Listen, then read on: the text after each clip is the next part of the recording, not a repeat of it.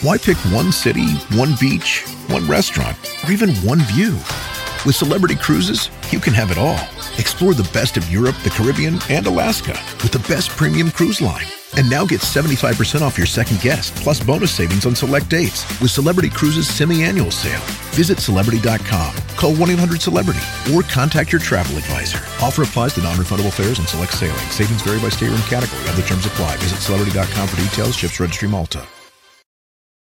eBay Motors is here for the ride. Elbow grease and a whole lot of love transformed 100,000 miles and a body full of rust into a drive entirely its own. LED headlights, spoilers, whatever you need. eBay Motors has it at affordable prices. And with eBay Guaranteed Fit, it's guaranteed to fit your ride every time. Keep your ride or die alive at ebaymotors.com. Eligible items only. Exclusions apply. This episode of Clear and Vivid with Laura Brown is brought to you by our presenting sponsor, Discovery. For more than 30 years, Discovery's global networks have been helping hundreds of millions of viewers understand their lives, their communities, and the world around them. From science and nature to food and lifestyle, and now the world's biggest sporting events and greatest names in travel and documentary films. The Discovery family proudly informs, entertains, and powers the passions that drive our planet. Why pick one city, one beach, one restaurant, or even one view? With Celebrity Cruises, you can have it all. Explore the best of Europe, the Caribbean, and Alaska with the best premium cruise line. And now get 75% off your second guest, plus bonus savings on select dates with Celebrity Cruises semi-annual sale. Visit Celebrity.com, call 1-800-CELEBRITY, or contact your travel advisor. Offer applies to non-refundable fares and select sailing. Savings vary by state and category. Other terms apply. Visit Celebrity.com for details. Ships Registry, Malta.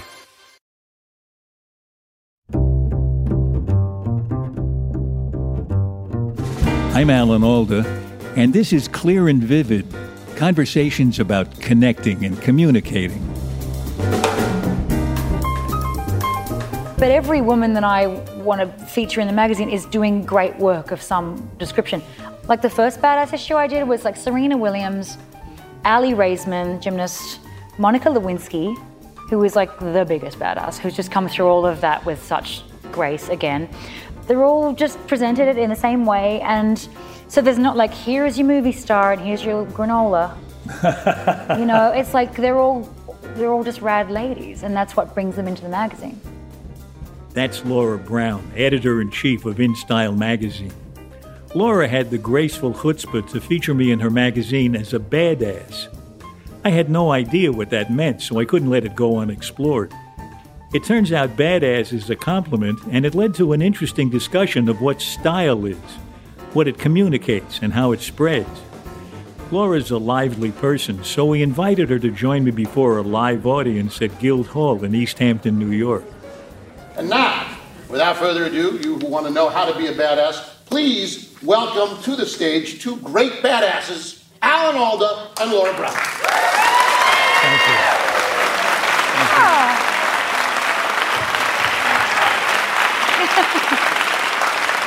Hello. Thank you for coming tonight. This is so great to see you. Good evening. Thank you. Yeah, now, I don't know if you know, this is our podcast that we're doing tonight for the first time in front of a live audience. I'm so sorry. This is Laura Brown, who is the editor-in-chief, right? The editor-in-chief? Yes, chief is important. Of InStyle magazine. And I'm so happy, Laura, I'm so happy to be talking to you tonight about style because I don't understand it. I have never understood it. That's because you are it. No. Yeah. No, here's how I know I'm not it. I don't get it. I wear these white sneakers a lot, right? My granddaughter Olivia says, you know, that's very in. You're very fashionable. And sometimes I wear my shirt outside my pants and people say to me, oh, you're part of the untucked generation. This is the way I've been dressing since I was 11 years old. Consistency is key. Is it? Yes. I thought you were supposed to look different every day. That's exhausting and basic. So what is style? I mean, I don't get it. I think, I've worked in fashion for a long time. Style is not being slavish to fashion. Style is knowing yourself. So if you're putting something on your body and that, makes you feel good, like, oh, is this a badass T-shirt right here. Yeah, I feel good. But it makes you feel good, and something else makes you feel not yourself, then don't wear it. And those people that have style develop a consistency and an idea of the thing that makes them feel good, and that makes them stand out in whatever way it is, in a singular way. But everybody, when a style is in fashion, everybody wears it. I don't think they do it as much anymore, to be honest with you. Really? Yeah, I think, because I've been in, fashion for a long time, 20-something years, and seeing like how many times are the 60s in, how many times are the 70s in, like there's no other decades that ever existed. And after a while, you just like, you pick what you like, and the idea we cover the shows every season, and it's like, there was a lot of embroidery, there was a lot of silver, but I don't see people walking around in, say, 6 slavish coats of embroidery and silver and cowboy, and it just doesn't work like that anymore, because I think we've got bigger fish to fry, honestly. And when I see somebody at a show and they're fully dressed up like Victor-me and whatever the designer's doing, they really look ridiculous. And and everyone around kind of knows. But what's this I've read about for years? Yes. That there's some committee that gets together every year and decides on what the color is going to be. That's the Devil Wears Prada monologue. Remember Meryl in Devil Wears Prada, and she does the whole thing about cerulean blue? And that is Annie? What's the name of the assistant? No, Annie was the actress, whatever. Anne Hathaway, but what's the character's name? Andy Sachs. And she was like, this sweater that you're wearing right now has come down the way because one person decided so long ago this would be it, and you're a product of this system, basically. She says it much better than I would. So doesn't that exist? Isn't there this committee? No, there's no committee. There's no committee? There's no committee. I read about it every year or so. What, you mean this is fake news? No, Alan, there's no committee. There's no committee. No, nothing nefarious happens. What designers do is they obviously put their inspiration together. They have an idea of what sells, and they have to do that, but they all go buy fabrics a certain time of the year, and then they all go and explore and do all of that, and people bring the ideas, and sometimes people are thinking similar things. I think the best designers read the room. Read the sort of global room and how women want to feel and appear and to feel like their best selves and feel the most comfort in themselves, not to be trussed up like some fantasy of a man that's frankly never going to date him anyway. Is there any connection between what they show on the runways in fashion shows and what people wear? I don't see any connection. Not immediately. What's the best example of a trend, actually, that I noticed for a while, because I didn't notice anything for ages, but it's white boots. White boots. And white, I think white, this former designer at Celine, Phoebe Philo, who was like a cult leader, like all leaders died for her, all leaders died for her. And she started doing these white shoes, and after a while, it was a bit like this Devil Wears Prada thing, this white started to pop everywhere on all of these outfits. And then like last year, it was all just white boots, and they don't seem to show any sign of going away, actually. But that's the last thing I've really seen that people super adopted. Sometimes it seems to pop up by itself. I remember reading about... Like a blister. Yeah. Remember when Hush Puppies were going to go out of business? Oh, yeah. And then they got popular with a group of people in Seattle. Oh, yes. And then it spread, and Hush Puppies stayed in business for years. Yeah, because actually irony is always fashionable. So Hush Puppies are ironic? Yeah. Well, like ironic cool, you know what I mean? Or just like this sort of idea of like this is so uncool and making it cool. But it's also very, very conscious. Like you think of Birkenstocks, which by their own nature are not very attractive shoes. But I love them. I wear them, but they're cool. Because you're being ironic when you wear them? Well, just kind of like I'm wearing like clunky German shoes, and you know what I mean? I think there's that sort of idea. This brings up an interesting question to me. What are you saying? What are you communicating through style? Do you get dressed to feel good or to say something? I think it depends on what you're doing, but I think that one thing, it's style or what you wear unifies everybody. It doesn't matter if you're an editor going to sit front row at a fashion show, or if you're a plumber going to fix a pipe somewhere. You're going to put your shirt on or your dress on because it makes you feel a certain way to get out in the world. I think that's not to be disparaged. Fashion can be silly and flighty and everything else, but there's always a thought. You decided tonight was going to be that shirt and that sweater, which is spectacular, by the way, but You make a decision. Every single person here, you like your white shirt, you like your T-shirt, you like your jaunty stripes under your pink or orange jacket, my lady, right there. But I do think that the better you get to know yourself, and I think getting older really helps, that you don't succumb to so much of those pressures and you just start doing you know? It interests me that so many people, and even throughout history, have been really, really interested in becoming part of the fashion scene. I read a letter that George Washington wrote. He wrote this letter to a carriage maker in London and said, I want a new carriage built and I want it painted in the latest fashion. George Washington. It's been there since time immemorial. I mean, we weren't around to see that, but it's status.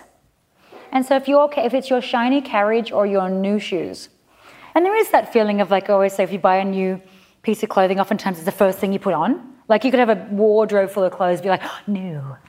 And there's something about that newness that makes you feel something too. And I don't know how you could quantify that, but it's the first thing out of the bag and you put it on because it's new.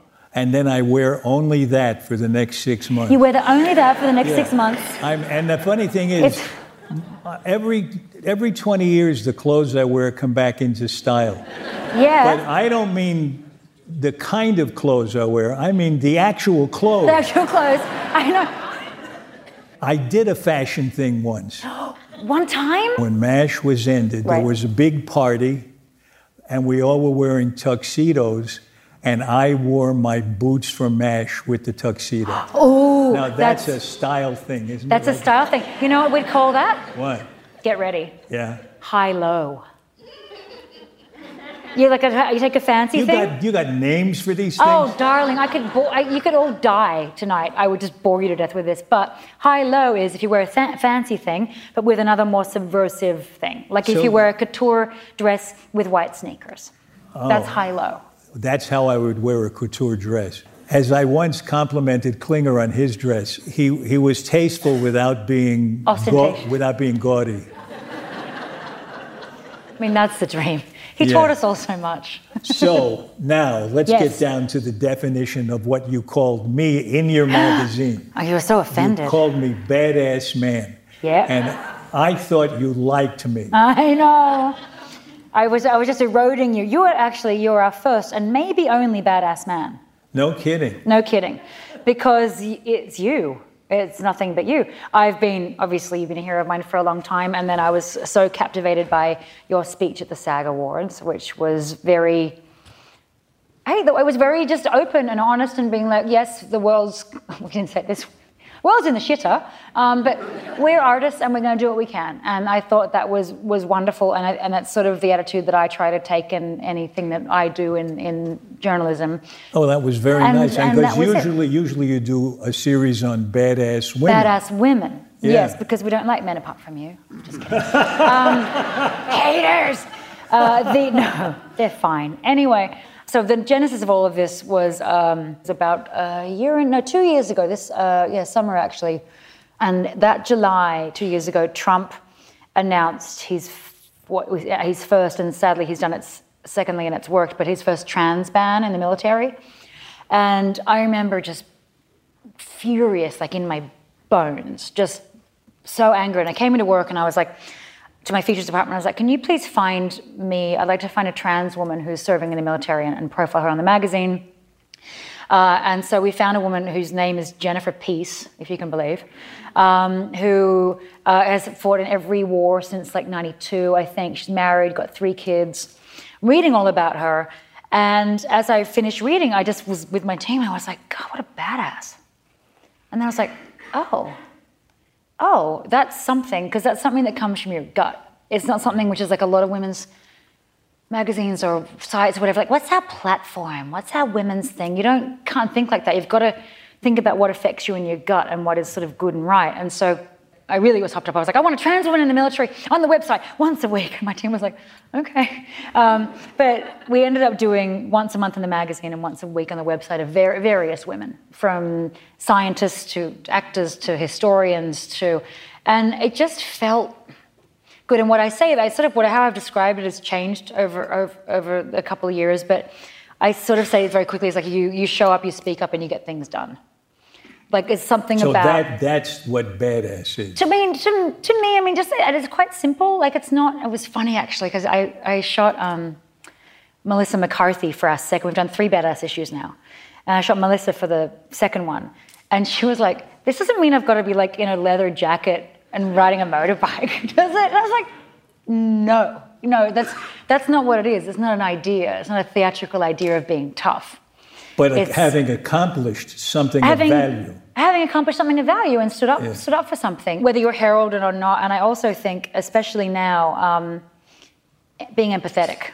I think being empathetic is the most badass thing. It's just not the obvious stuff. It's like listening and caring about people and speaking up when things aren't right and continuing to do that. And that's the women that I've focused on. And Melissa and I talked about this a lot because we were talking about her being an entertainer and we were like, oh, we sort of agreed that I say like a lighter hand has more power than a shaking fist.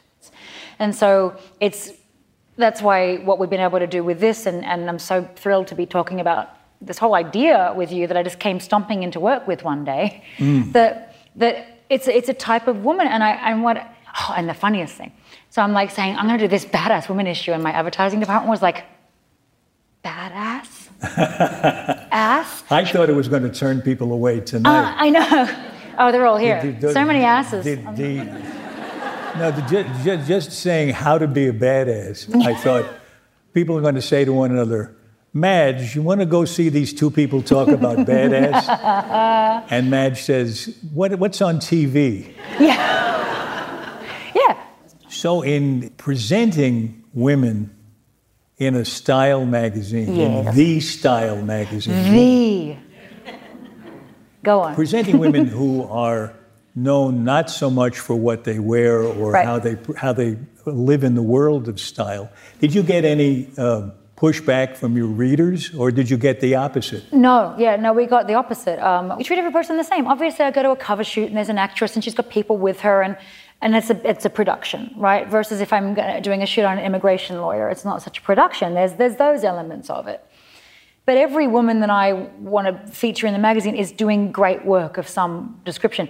Like the first badass issue I did was like Serena Williams, Aly Raisman, gymnast, Monica Lewinsky, who is like the biggest badass, who's just come through all of that with such grace again. A woman, Dorothy, I can't remember her last name, but she's an elephant trainer in Kenya. Like it was but they're all just there. They're all just presented it in the same way. And so there's not like, here's your movie star and here's your granola. It's like they're all just rad ladies, and that's what brings them into the magazine. So do you think it's in style now for women to be regarded equally with men, or do we still need more badass women to make the point?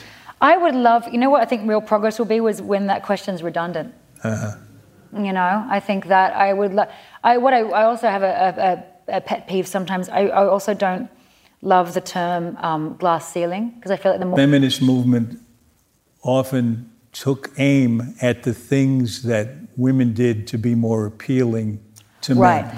Lipstick, attention to how they appeared in terms of their clothing and things like that. You're doing something different. You're accepting that. And in terms of that, you're presenting women who are making progress and making change. Yeah. Have you thought that through? I think women are capable of working to change immigration law and loving a good lipstick. Like these are not mutually exclusive, And I think that we can have that girlish excitement when you get your new shoes. And you can go and campaign for someone. I know I had girlish excitement when I got my new sneakers. Are girlish excitement.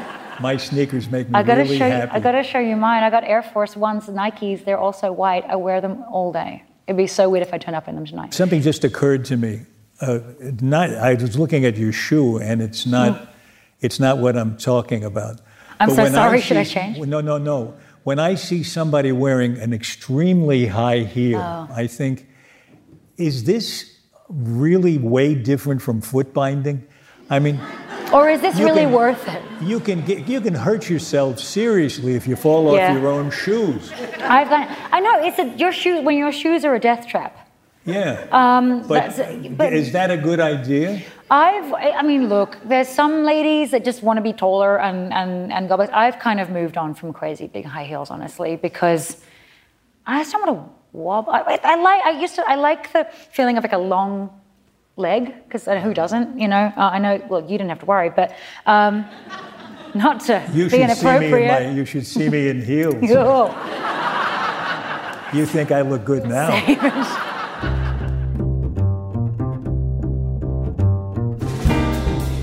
When we come back, we find out that there are actually people more unfashionable than I am.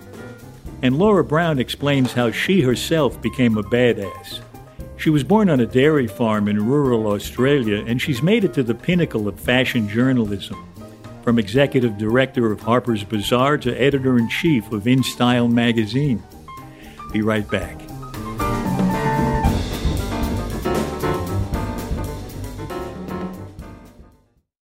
Disney Plus and Hulu are better together in the Disney Bundle, with new movies and series. On Disney Plus, experience the full Taylor Swift The Eras Tour, Taylor's version, with new main show performances and acoustic collection. On Hulu, follow the fantastical evolution of Bella Baxter, played by Emma Stone in the award-winning film Poor Things. All of these and more streaming this month. Get the Disney Bundle with Disney Plus and Hulu. Terms apply. See DisneyBundle.com for details. eBay Motors is here for the ride. Elbow grease and a whole lot of love transformed 100,000 miles and a body full of rust into a drive entirely its own. LED headlights, spoilers, whatever you need. eBay Motors has it at affordable prices. And with eBay Guaranteed Fit, it's guaranteed to fit your ride every time. Keep your ride or die alive at ebaymotors.com. Eligible items only. Exclusions apply. This is Clear and Vivid, and now back to my conversation with Laura Brown. You have a kind of laissez-faire attitude about style, which is very interesting. You don't have any rules and regulations. No. What would you say is an example of being really objectionably unfashionable or out of style? What would be an example of that? I'd say anything really self-conscious. Like anything really, I don't know, like I haven't seen a guy in a shiny suit lately. A guy in a shiny suit? Maybe a guy in a shiny suit. Yeah. But then they could be like ironic, because then you can have a silver jacket and it's fabulous. I just think anything that anybody looks desperate in, and I don't know what that is. The too tight dress, the whatever is that, okay, you know what's not stylish is when you can smell the effort. When you're like, what's that? It's effort. It's like, so it really sounds like you're dealing with the idea of fashion and style as an artistic expression. yes, and I think that's what the people that, you know, who really thrive in the industry, and that's what they do. That's why there's a fashion for everyone. There's like Comme des Garçons that has like bubbles coming out of it and everything else, and then there's just like Calvin Klein jeans and a white tank top. But there's everything for everyone, and it's kind of amazing. Like every single look has its adherents and its cults and its tribes, and it's wild. Like when you go to one fashion show versus another one, and it's night and day the people that are there, and that's really wild. And what it makes them feel better to wear all black and, you know, gothic hair and makeup and gnarled jewelry, and like that's great. And then somebody might be in a little like short mini dress. So you look at severe gothic makeup and clothing as not desperate? No, weirdly, What's desperate? What's desperate? Trying to be sexy, trying really hard to be sexy. Oh yeah, desperate. I would object to that too. Yeah, just trying if being you're going sexy. to be sexy, just be it. Yeah, exactly. Don't be like, ugh. Yeah, right. You know? Yeah. I don't know. I don't do that. I don't have much to do that with, but you know. I don't know. Do that again. Especially with no, maybe with the so. I don't know. Noise. That's my mating call. Yeah, sorry. Do you think you can predict what will be in style in the future? I'll give you an example. Right. 500 years ago or so, men wore tights. Mm-hmm. For the last few decades, I was sure they'd be wearing them again. Yeah. And I know at least one man who walks around New York in his skin-tight workout clothes. Oh, yeah. Pretending he's going to work out. And never does. Is he in our neighborhood? No, but I mean, do you think that that's going to catch on? And didn't they, what was it, shorts? Women are wearing tights on the street Well, now. it gets, What do you call you mean them? like workout tights? Leggings. You call them leggings? I call them leggings. Leggings? Tights? Workout tights? Leggings. Oh, yeah. They're good to work out in.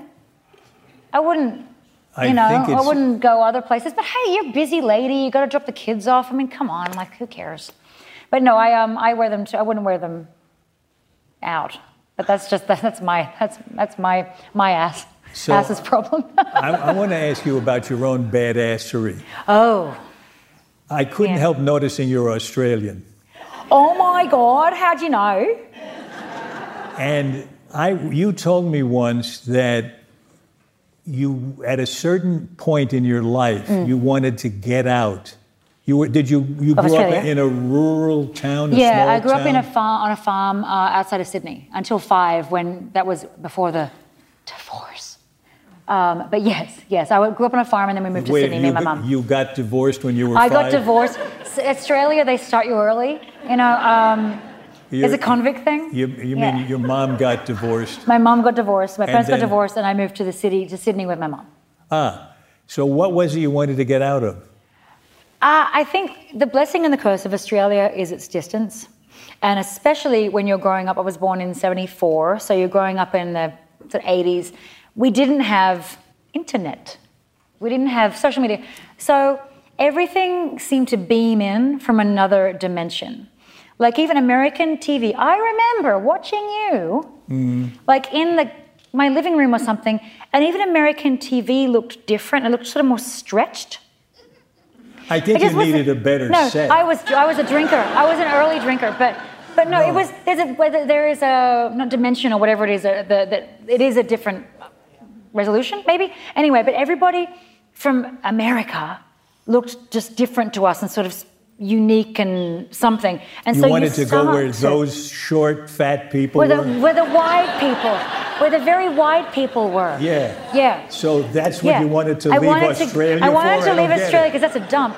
But no, but it was, and also I think it depends on what you want to do with your life. If you're, like I wanted to be a journalist, I wanted to be in fashion, and fashion at least, or the movies, or all that kind of stuff, mostly, not all, because there's a brilliant film industry in Australia and always has been, but most of it happened up here.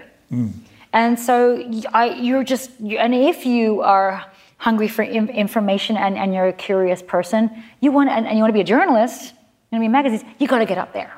You got to get up here at all costs. How did you know you wanted to be a journalist? How did you get into fashion or style? I just always loved magazines, and you'd buy them at the shop and they were 3 months out of date, and you would just like go and you would get your Vogue and your Harper's Bazaar, and I'd be like a teenager and I'd be looking at supermodels. So you were reading Harper's Bazaar as a kid, and then you wound up running Harper's Bazaar. Well, second running. Yeah. Wow. I did. I social climbed. But it was just a vision of it. And also I think you would get news, especially then as well, a little bit secondhand. And I remember I was writing about fashion shows secondhand. I was writing about Helmut Lang show or something, and I was writing about it because I'd seen it somewhere, and I was like, I just want to see it. And that just infects you. Again, if you want to do what I do, you just have to go, and it depends on what your idea of quality of life is, So you went to the States first? I went to London first. Yeah, and you went there cold? You didn't know anybody? Oh, man. No, I went with 3 other girls. We backpacked around, got drunk and got fat for 3 months. That was great. And then we came back and got like temp jobs and whatever, but I wanted to go to the shows and stuff. But I remember I decided, I went to London and I was like, I'm going to freelance. I didn't know anyone. One day I remember I didn't have enough money to buy a Diet Coke. I didn't have like 50p. And I was like, okay, I better get a job. And but what I was so desperate, because I was very close to Paris and that's where the shows were. And then so I got myself some freelance stuff, work for an Australian magazine. I think it was Harper's Bazaar by then. And I sent myself to the Paris shows, and I didn't know anyone again, and it was like raining, and everyone was so mean, and I was in like row, how far does the alphabet, whatever the 27th letter of the alphabet is, that's the row I was in, and The models were just torsos. I never saw feet. And the only person I talked to was a waiter, for 4 or 5 days. So what was it? It sounds like you're the very definition of badass that you've been telling us about. What was it that made you know you could leave Australia, your home, and make it in this very competitive profession someplace else across the ocean? What did you have?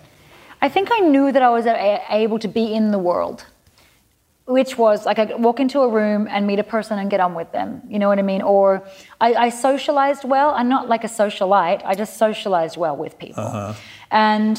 And you have that sort of guilelessness, and when you're younger and you get on a plane, there's that too. And also, if you're from Australia, your worst case scenario is going back to Australia. Okay, so... You mean to give up and go back? Yeah, you mean to go back to Australia is no bad thing, but... So you just kind of go, and I just was like, I'll try. And then I moved, I've said this a bit, but I landed in New York on September the 4th, 2001. Like a winner. With $5,000. So it was the worst time to move there, but I don't know, you're just there, aren't you? I mean, I think that now I think about it and I go, God damn, I moved there. It was September 11th and I would make $700 writing for a magazine, and then I would take the check and I would send the check to my mother in Australia to put it in the bank there. Just crazy stuff that now I don't know if I could do, but there is something also about being Aussie. We just want to go. And I think that really, that helps us do well in a lot of places, but I think especially in New York, I think we're just happy to be here. I think that sort of colors everything we do. So even when I arrived in the blessedly I didn't lose someone or nothing bad happened to me, but I was never going to leave. I just was in it. I was there, and I'm 18 years later. Well, we're reaching the end of our... Dear God. I'm sure glad you did make it. Me too, because we're here together. Now, here's the thing. We always end our show with 7 quick questions. Okay. Has anybody ever heard the podcast who's here tonight? Yes. Yes. Oh, that's good. That's so nice. I'm glad to hear. So we do these 7 questions. And we have a new set for this season. Ooh. Okay, here's the first question. What's the hardest thing you've ever tried to explain to someone? Math? Because I don't know how to do it. I know a little bit how to do it. The hardest thing to do... No, I think the hardest thing has been trying to explain to someone that they're right for a job or something if it's in their DNA, which is very difficult to explain. Because if you're seeing somebody in a room, you don't just go you're the sort of person because you check boxes. I know because I feel it, but it's very hard to explain how I feel it. This is when you're telling someone they're right for a job? Yeah, or when I'm interviewing someone, or I can just tell somebody's going to be good for a story or good for a job. I always say it's in their DNA. And then I just go, Okay, here's number 2. How do you handle a nosy person? Oh, reverse. What, you get nosy about them? No, I reverse. Physically. What, your alimentary canal goes in backwards? I just go backwards. No, a nosy, gossipy person, if I can't leave the table wherever I am, I just sort of shut down, but I physically or metaphorically reverse. Huh. I can't stand it. And we all gossip and we talk about the news and everything, but and I'm a pretty open book about everything I do, but it's more gossipy people and bitchy people than I just go. All right, well, I hope I never see that. How do you... I'm going forward. How do you tell someone they have their facts all wrong? Or do you? That's bullshit. Oh, that's what you say? Yeah, it's bullshit. Let's move on. Okay. What's the strangest question anyone has ever asked you? It's not the strangest, but it's the most annoying. What? Can I give you that one? Yeah. How do you get your ideas? What do you say? See, I just asked you the question. Yeah, and I go I don't know. I'm in the shower. I don't know. I can't sleep. I don't know. I'm in a conversation. But it's almost like somebody wants a PowerPoint presentation about how I get my ideas, and I'm like, I'm alive. I don't know. Next question. Yeah. How do you stop a compulsive talker? Reverse. What is this reverse thing? You mean you shut down? No, or? Or I just go like, great. That's great. It's the lowering. Great. Okay, here's like the opposite of that. Number 6. How do you like to start up a real conversation with someone who you don't know at a dinner party? Oh, actually, this is helpful. It's more like social protection for me as well. But I do actually mean it. I say to people, and it is interest, but it's also because I might not remember who they are. I say, how's the empire?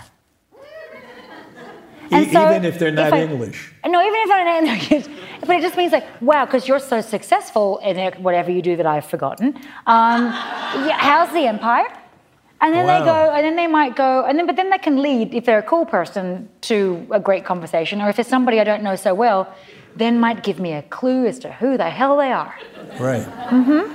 I think if you said that to me, I'd say, what? No, you go like this? Right. I'd go in reverse. Okay, last question. This is really interesting to me. All right, boss. What gives you confidence? That you should envy no one. I say this to young people all the time when they're like, oh my God, that celebrity, they have this or they have that. And I go, yeah, but that celebrity also had a mental disorder or got rubbed in a bathtub, or had a breakdown, or had a bad marriage, or had fertility problems, or had da-da-da-da-da. So I think that what gives me confidence is like just an equalization of all of us. And just knowing that if I'm in a room with somebody who's a grandee, such as yourself, that what gives me confidence is having respect but not reverence.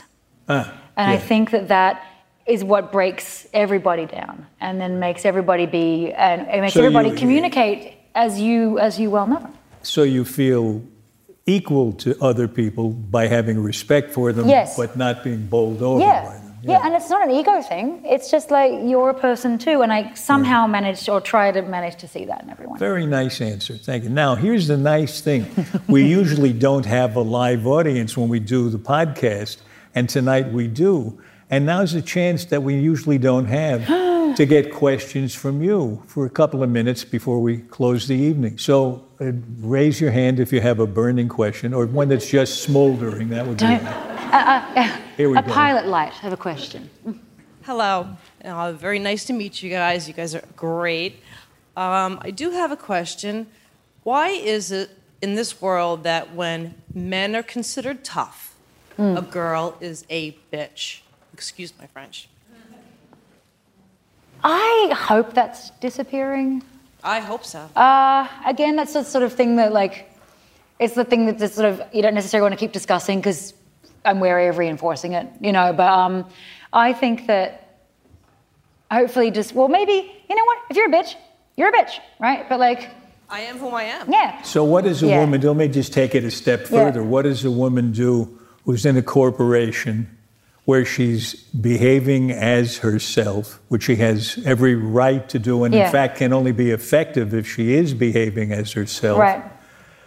And the consensus starts to be among the men who are in a position to hold her back that she's, as you said, bitchy. So what's the strategy she should adopt? Well, I have a hard one with that, and this sounds so pat and so blue sky, because I'm always like, why are you in that bloody company anyway? But if you're up against some cabal of dudes that think, hopefully wrongly, that you're that sort of person, then try to get out. I don't know. I hope that those environments are hopefully going to disappear. I don't know. But I'm also lucky because I come from an industry that women have had a great foothold in for a long time. So I haven't really. Yeah, all my bosses are men, most of them, but my bosses are decent people, so I guess I'm lucky. That's good. Yeah. How about another question? Alan, I'm wondering if you would answer your own question. How did you become so self-confident? Touche. Yes, I never had to answer that question. It's very interesting. I don't know why, because Well, I just don't know why, but I've always had the ability to go to somebody and say, I need your help.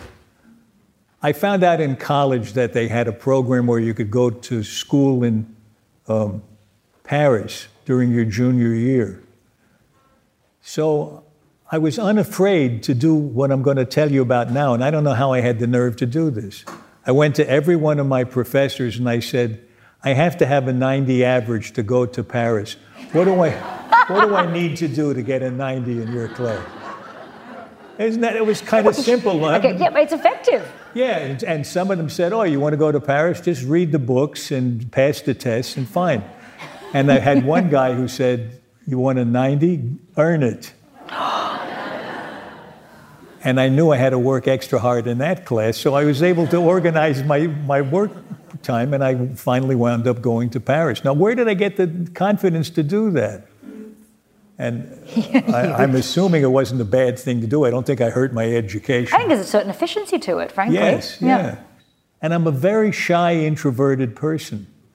I actually am. I don't like the telephone. I get anxious talking on the phone. Me too. Do you really? No, I don't like it. Yeah. Anymore, no. I loved it when email came in. So the answer to your question is, I don't know. So anybody else? Yes, there was this lady here.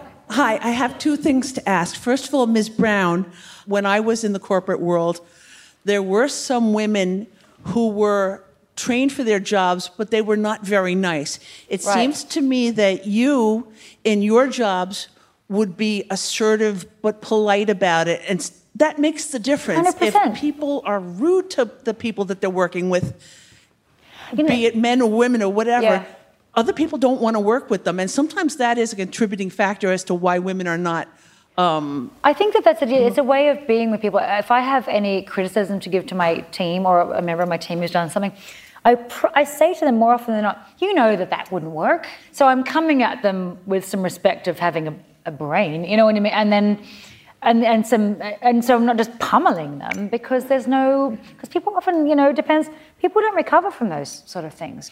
And what I do like to do, shout theatrically and close my door just to see if anyone thinks that I've gotten someone in trouble. No one has yet. I go, how could you, you know what I mean? And everyone's like, no. Let's move on. Yeah. Sorry, your second part. I did have another question. Yeah. Mr. Alda, some years back I saw you at a book signing. It was the one about your dog being stuffed. Or don't stuff your dog, as the case may be.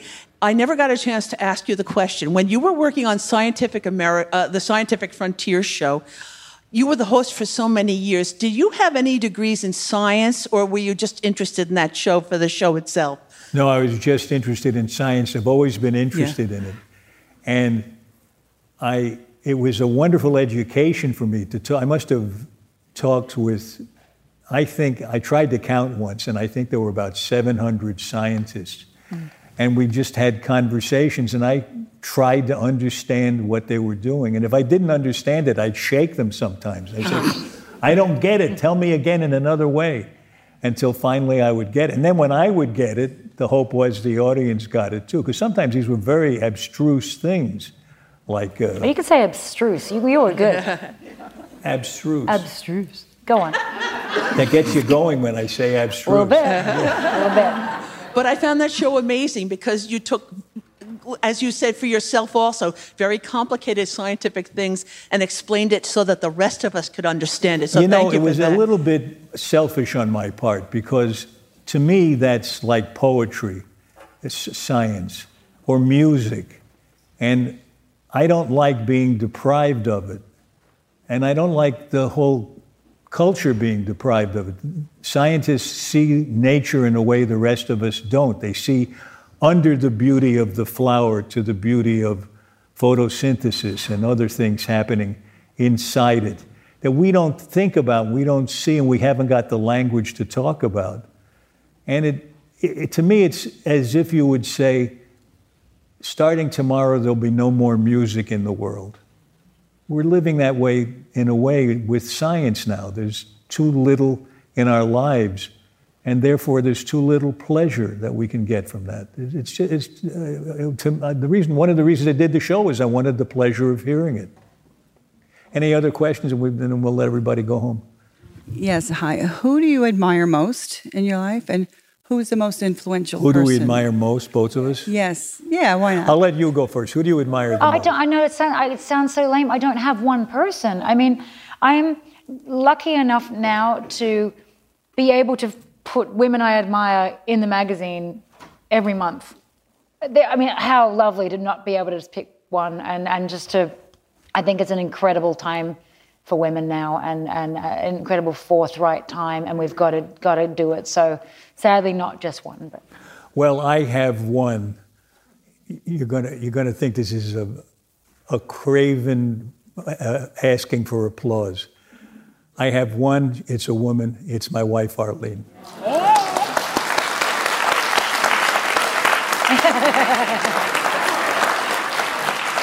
Thank you all for being here tonight. It was such a pleasure to be with you. Thank you so much. Thank you.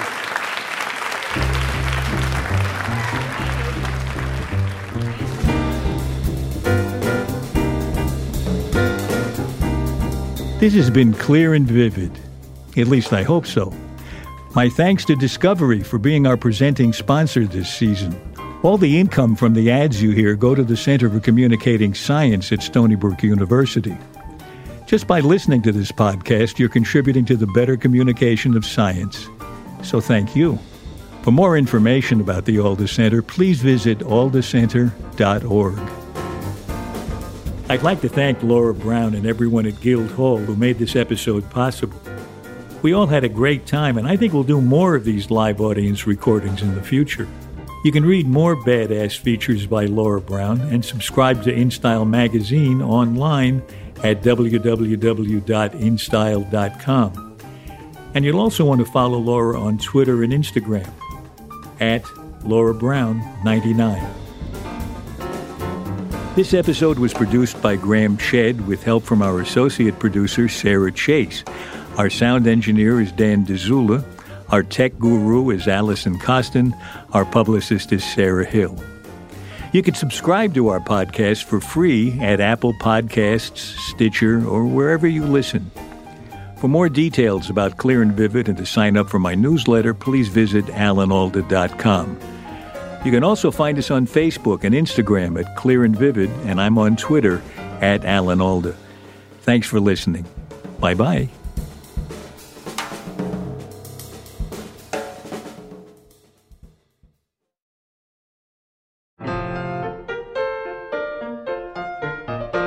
Next in our series of conversations, I talk with cello virtuoso and my old friend, Yo-Yo Ma.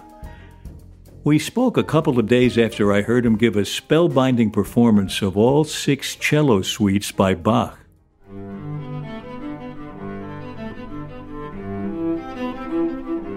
I think the most important thing that one can do as a performer is to be absolutely present. So here's my personal scenario. The hall is my living room. Everybody in the hall is here because I invited them to a party. I'm going to have a great time. Yo-Yo is inviting many thousands of people to his party. And it's some party as he performs the Bach suites in 36 concerts on 6 continents. His goal goes far beyond giving people a great time. Listen and find out how his Bach project inspires conversations and collaborations to help tackle local issues in each of the 36 locations where he plays. Next time on Clear and Vivid.